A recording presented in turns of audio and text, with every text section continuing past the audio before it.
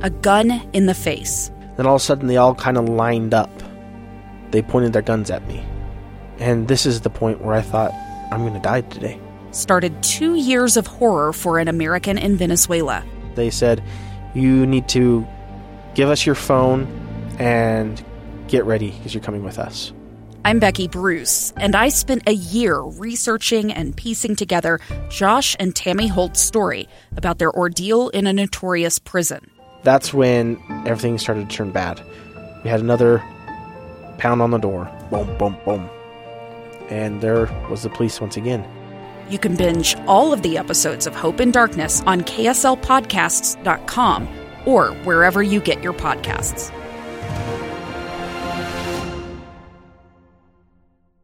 Welcome back to Live Mike. I am Lee Lonsberry, episode 88. An interesting day today, a little shuffling of the schedule. You'll notice that you didn't get to hear the coronavirus call-in this morning. That's this wonderful program that has been brought to you by the fantastic Jeff Kaplan and the bosses here at KSL News Radio in conjunction with the coronavirus task force here at the state level. It has been so extremely important and informative each day as doctors and business folks and the smart people who really are able to give good, clear, concise, and authoritative explanations to every facet of this fight in which you and I are engaged. And it is exactly that. There is a foe in front of us. It's an invisible one on the microscopic level, but you and I have joined together shoulder to shoulder, figuratively, of course. Our shoulders will never touch again, of course, or we'll get bitten by the coronavirus bug. But you and I are figuratively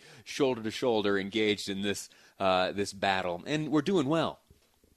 I keep repeating this daily, that here in the state of Utah, we have two categories for which we should take great, great pride in the data. And it is per capita deaths. We are among the lowest in the world. Here in the state of Utah, our per capita death rate is lower than almost anywhere else in the world, certainly leading here in the United States. The only two states who have a lower per capita death rate here in the United States, Hawaii and Wyoming. And then in terms of per capita testing here in the state of Utah, we are ranked in the top 10 amongst the rest of the United States. Those are wonderful, wonderful numbers. And the capacity of our healthcare system and the hospitals all around this great state, they are operating still within their capacity. In fact, as I have spoken to folks, there is great, great room still left over. There's a lot of room to move around. And that is so wonderful and encouraging.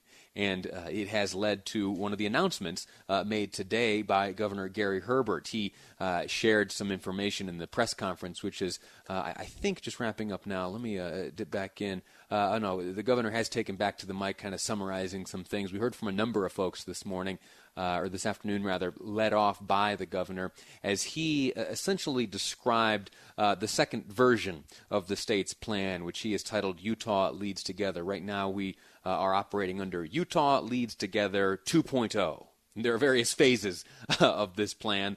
We currently are in the tail end of the urgency phase. And once stabilization starts, which the governor predicts may get going at the first part of May, we're going to see a number of things return to operation.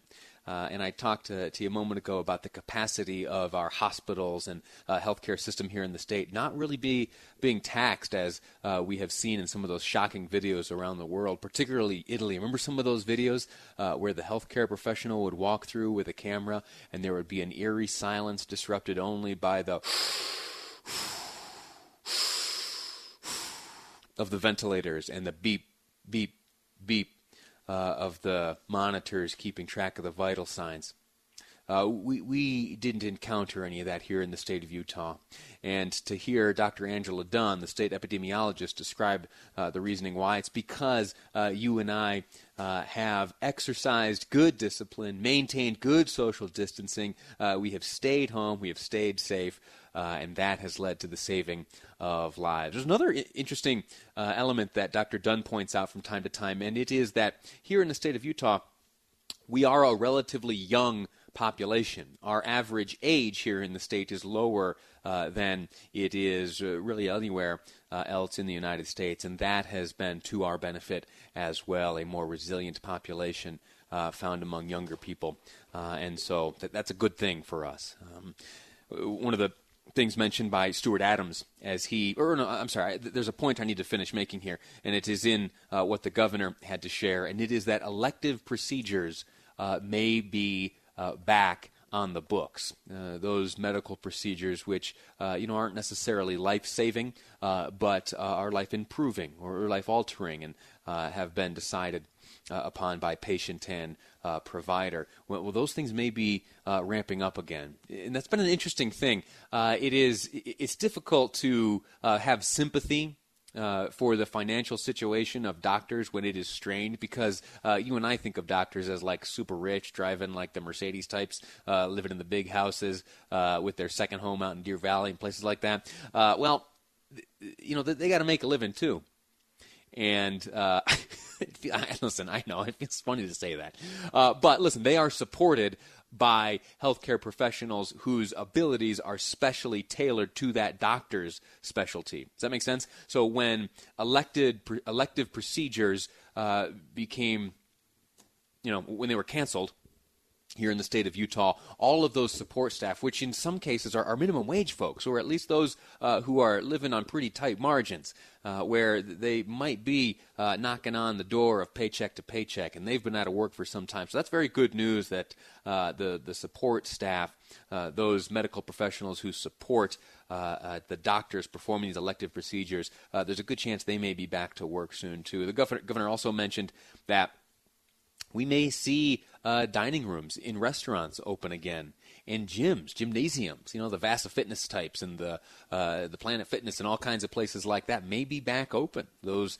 reopenings, of course, dependent on maintaining proper cleaning procedures and sanitization and all that. What do you think about all this? You have any thoughts yet? It is odd to think of returning to normal.